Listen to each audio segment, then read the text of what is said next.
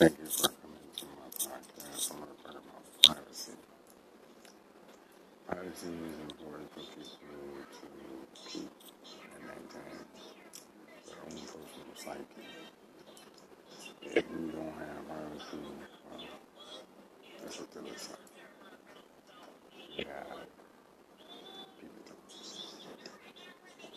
looking at everything. I'm so tired of it. I couldn't begin to tell you why a person wouldn't be able to get away from something like that. If you ask them to, usually when it comes to privacy, it shouldn't become unsafe. But it has.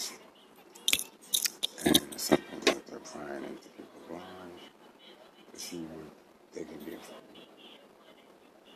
I'm not very happy about it. It's very depressing. And it continues like I said. Bezos has no right playing any of my material anywhere for any reason. There are laws around it. If I make the accusation, it should be taken seriously. And not taken seriously. Why? Well, nobody believed it. Nobody will represent you because they don't believe you either.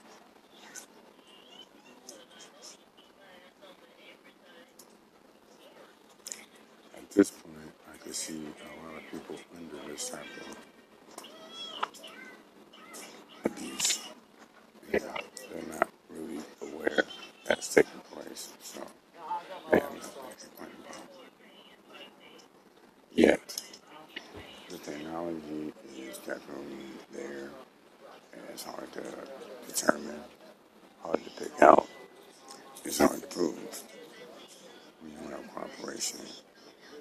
There's not a country for me when they remove their privacy and replace it with they make money and nobody believes it. Ah, shit. Excuse me. And that's just what it is. I'm on this street. There's no loop here.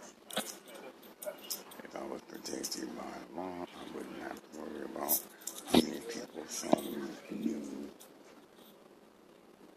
and are still watching it. No. Would you be happy? Of course not. I couldn't see who would be once their privacy been violated. And nothing can be done because the authorities don't designate themselves to do so. But anyway it goes, it's depressing and needs to quit. But not me, but everyone. I'm sure Amber Rose and China Black are doing the same type of personal privacy suppression type campaign. I'm sure they're trying to call me and haven't been able to, but no one will do anything about it, even though it's obvious as hell. She is so obvious that it looks like her. She's dumb. We come down to doing things obviously illegal and nothing can get done. Who's following the laws? Nobody. Nobody following the law? Well, they don't have any.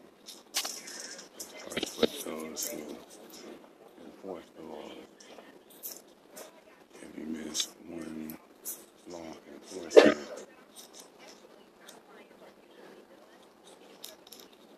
or, skip over one law, they left a loophole for other people to climb through. Now, we have all these people over here. For what? Some of the most ridiculous reasons in the world. And it's time for them to open the door and try to explain 32 years of solitary confinement. It's not very easy to do. In fact, it's pretty difficult. And they continue to do it.